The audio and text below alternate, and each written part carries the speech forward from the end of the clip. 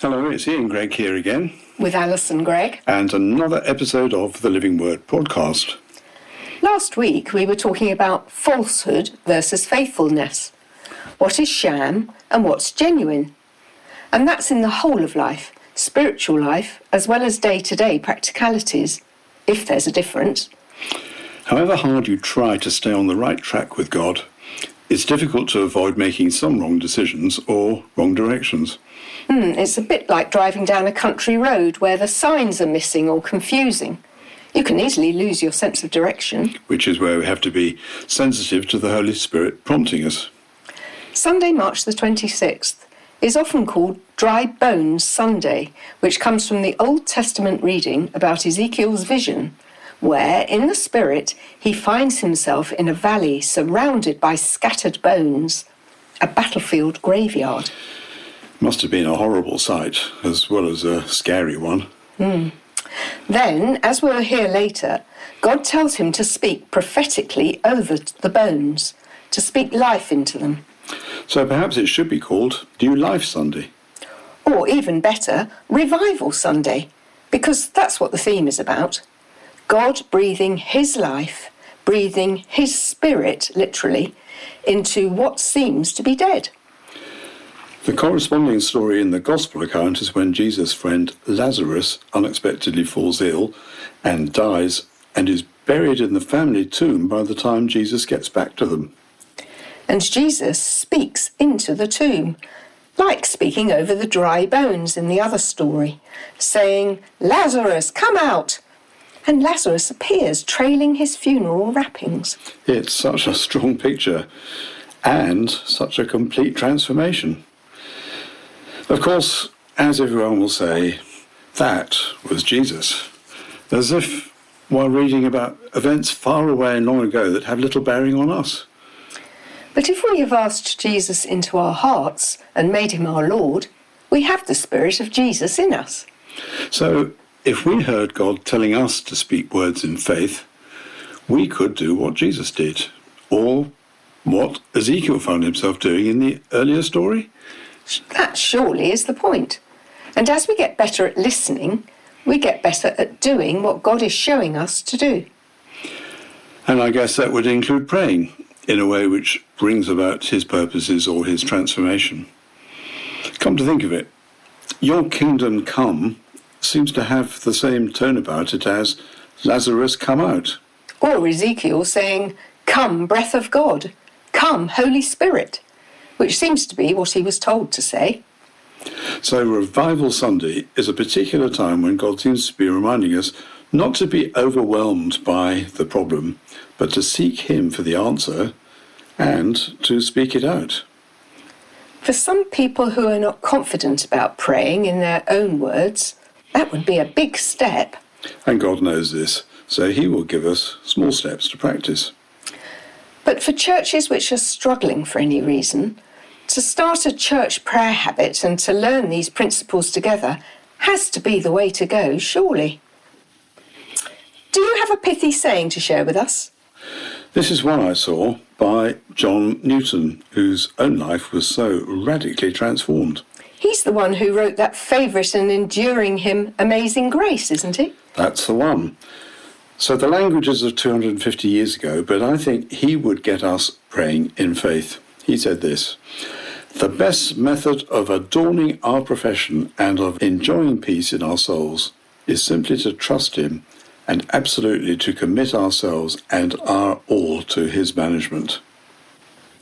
And so we turn again to what we do with the dry bones that we see and how we speak life into them with the story entitled, "Do You Believe God Wants to Breathe New Life into Us?"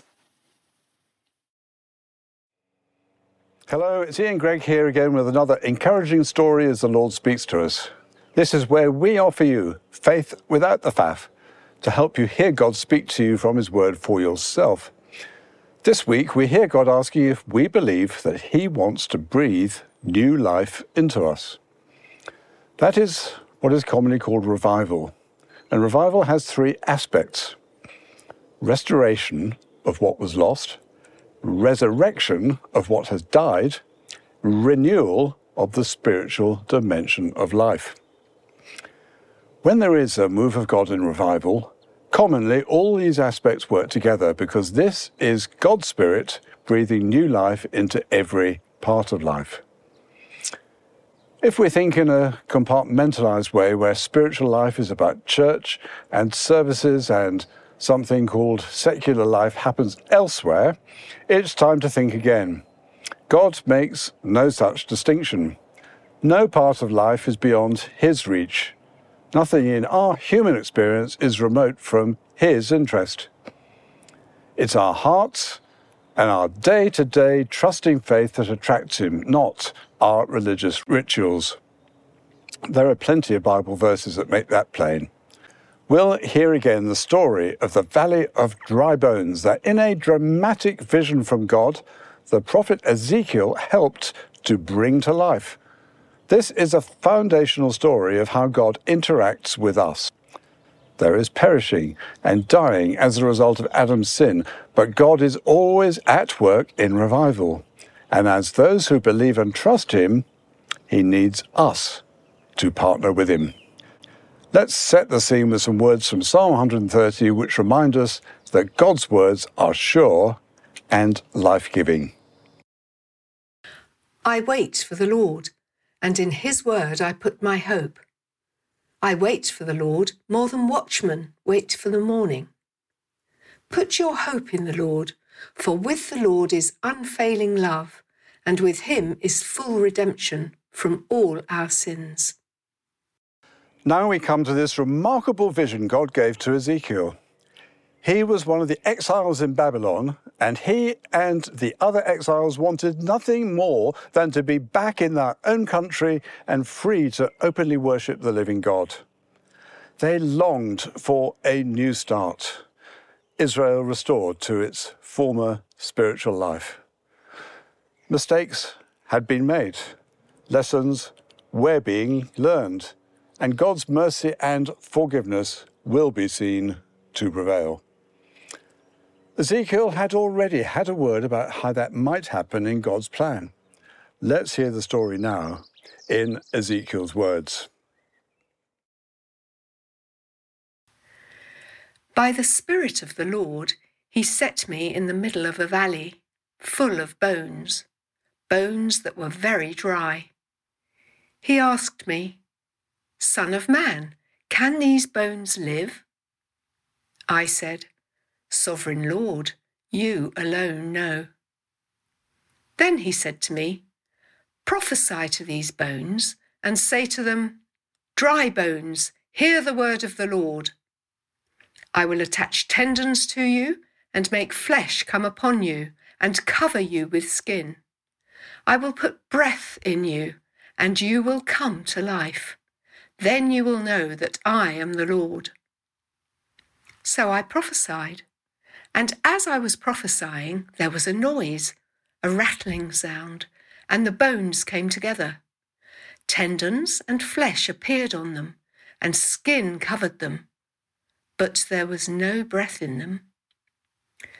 Then he said to me, "Prophesy to the breath. Say to it, 'This is what the Sovereign Lord says. Come, breath, from the four winds, and breathe into these slain that they may live.' Then you, my people, will know that I am the Lord. I will put my spirit in you, and you will live, and I will settle you in your own land. Then you will know that I, the Lord, have spoken, and I have done it, declares the Lord." Then he said to me, "Son of man, these bones are the people of Israel. They say, 'Our bones are dried up and our hope is gone. We are cut off.' Therefore prophesy and say to them, 'This is what the Sovereign Lord says. My people, I am going to open your graves and bring you up from them. I will bring you back to the land of Israel.' So I prophesied as he commanded me, and breath entered them. They came to life and stood up on their feet, a vast army."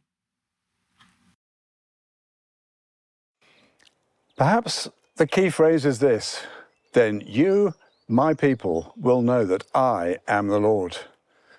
God would not only resettle them, but also reveal himself in a new way, the way of his Spirit. Breath and spirit are the same Hebrew word. The difference between a body and a living body is the breathing. So, by extension, the vision teaches us that those who are sound of wind and limb in physical life are further enabled to experience an additional expression of life, life in the spiritual dimension. This is where spiritual regeneration and renewal come into focus. And this is where God has more for us. Jesus, the Messiah of God, is the one who provides that change. This is where we are called to consider how God is breathing his new life into us. In the way of natural progression, everything corrupts or deteriorates over time. Even stone becomes weathered, and coastlines erode, gardens die back in winter, and we too have seasons of losing vigour or gaining it in new growth. This relates to Ezekiel's vision, which came on the back of an earlier prophetic word about a new heart and new spirit, and we'll come back to that. In this next sub-story, someone close to Jesus does die and is wrapped up and laid in the family tomb with much lamenting of the loss. Lazarus and his sisters were, it seems, of an age with Jesus. Lazarus' death was untimely, a shock, and all the more so as their close friend Jesus could not be reached in time. But God had a higher plan. Jesus knew this plan, and difficult though it was for him, he had to abide by it. This was to become another incontrovertible sign of who Jesus was and is. This was a prominent family, and all eyes are on them as we hear the story of their testing time. Now, a man named Lazarus was sick. He was from Bethany, the village of Mary and her sister Martha. The sisters sent word to Jesus, "Lord, the one you love is sick." When he heard this, Jesus said, "This sickness will not end in death. No, it is for God's glory, so that God's Son may be glorified through it." Now, Jesus loved Martha and her sister and Lazarus, but he stayed where he was 2 more days, and then he said to his disciples, "Let us go back to Judea." He went on to tell them, "Our friend Lazarus has fallen asleep, but I am going there to wake him up." He told them plainly, "Lazarus is dead, and for your sake I am glad I was not there, so that you may believe. But let us go to him." On his arrival, Jesus found that Lazarus had already been in the tomb for 4 days. Bethany was less than 2 miles from Jerusalem, and many Jews had come to Martha and Mary to comfort them in the loss of their brother. When Martha heard that Jesus was coming, she went out to meet him, but Mary stayed at home. "Lord," Martha said to Jesus, "if you had been here, my brother would not have died. But I know that even now God will give you whatever you ask." Jesus said to her, "Your brother will rise again." Martha answered, "I know he will rise again in the resurrection at the last day." Jesus said to her, "I am the resurrection and the life. The one who believes in me will live, even though they die. And whoever lives by believing in me will never die. Do you believe this?" "Yes, Lord," she replied. "I believe that you are the Messiah, the Son of God, who is come into the world." After she had said this, she went back and called her sister Mary aside. "The teacher is here," she said, "and is asking for you." When Mary heard this, she got up quickly and went to him. Now Jesus had not yet entered the village, but was still at the place where Martha had met him. When the Jews who had been with Mary in the house, comforting her, noticed how quickly she got up and went out, they followed her, supposing she was going to the tomb to mourn there. When Mary reached the place where Jesus was and saw him, she fell at his feet and said, "Lord, if you had been here, my brother would not have died." When Jesus saw her weeping, and the Jews who had come along with her also weeping, he was deeply moved in spirit and troubled. "Where have you laid him?" he asked. "Come and see, Lord," they replied. Jesus wept. Then the Jews said, "See how he loved him." But some of them said, "Could not he who opened the eyes of the blind man have kept this man from dying?" Jesus, once more deeply moved, came to the tomb. It was a cave with a stone laid across the entrance. "Take away the stone," he said. "But Lord," said Martha, the sister of the dead man, "by this time there is a bad odour, for he has been there 4 days." Then Jesus said, "Did I not tell you that if you believe, you will see the glory of God?" So they took away the stone. Then Jesus looked up and said, "Father, I thank you that you have heard me. I knew that you always hear me, but I said this for the benefit of the people standing here, that they may believe that you sent me."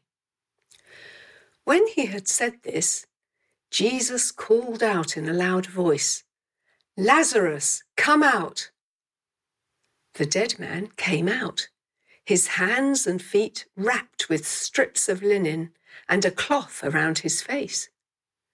Jesus said to them, "Take off the grave clothes and let him go." Therefore, many of the Jews who had come to visit Mary and had seen what Jesus did, believed in him.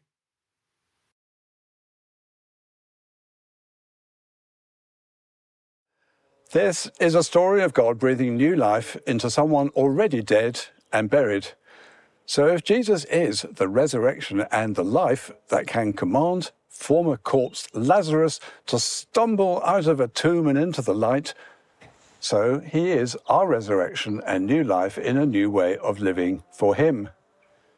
Do we believe that the Lord wants to breathe this new life into us, into our church, our fellowships, our families, our work situations, our politics, our courts and our prisons?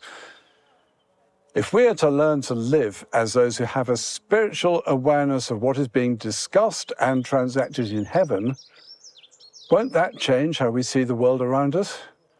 Not as spiritually bereft, but spiritually active and energized, a work in progress summoning us to fervent prayer, but by no means a project abandoned.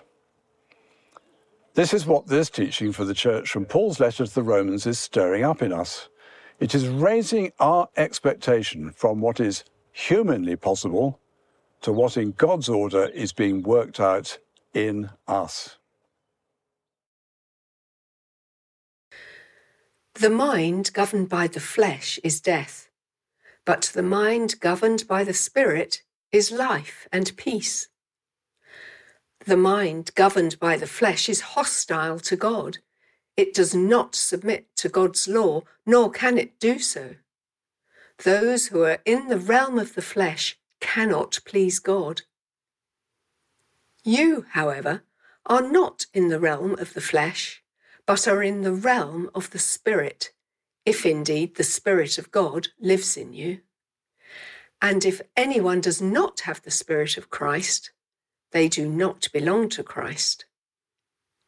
But if Christ is in you, then even though your body is subject to death because of sin, the Spirit gives life because of righteousness. And if the Spirit of him who raised Jesus from the dead is living in you, he who raised Christ from the dead will also give life to your mortal bodies because of his Spirit who lives in you. Let's go back for a moment to Ezekiel and mention the word he heard from God before he was given that arresting panoramic vision in the valley. And I will give you a new heart, and I will put a new spirit in you. I will take out your stony, stubborn heart and give you a tender, responsive heart. And I will put my spirit in you so that you will follow my decrees and be careful to obey my regulations. That's Ezekiel 36, 26 and 27. We're hearing that God wants to breathe his new life into us. Why? Because that turns us from enemies following our own disruptive agenda to people in tune with him and his mission. Many who know something of God through church attendance fall woefully short of submitting to God and willingly serving his plans. And if we are not for him, then we are against.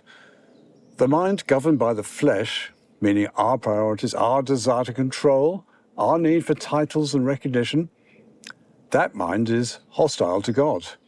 We need to have the Spirit of Christ to belong to Christ. Perhaps it would be a better description to talk about the Spirit of Christ having us. And this is what Paul implies, suggesting that if Christ is in us, then the Spirit of Christ being raised from the dead is active in us. We will have life, and we will find ourselves being life-giving to those around us. Those who are governed by the flesh, religious-minded people among them, are not going to welcome this life of Christ in us. Never mind. There will be others who will recognize something authentically spiritual. They have been looking out, not for religion, but for what is real, and they will want this for themselves. Do you believe God wants to breathe his new life into us? As we get to know him better, we realize that this is what God does all the time. People rebel against it, become deceived and confused, and lacking heavenly vision and purpose, run amok spiritually. We can be light bearers for them and for others, because the Spirit of Christ in us is always at work, doing his renewing work and using us as his light bearers.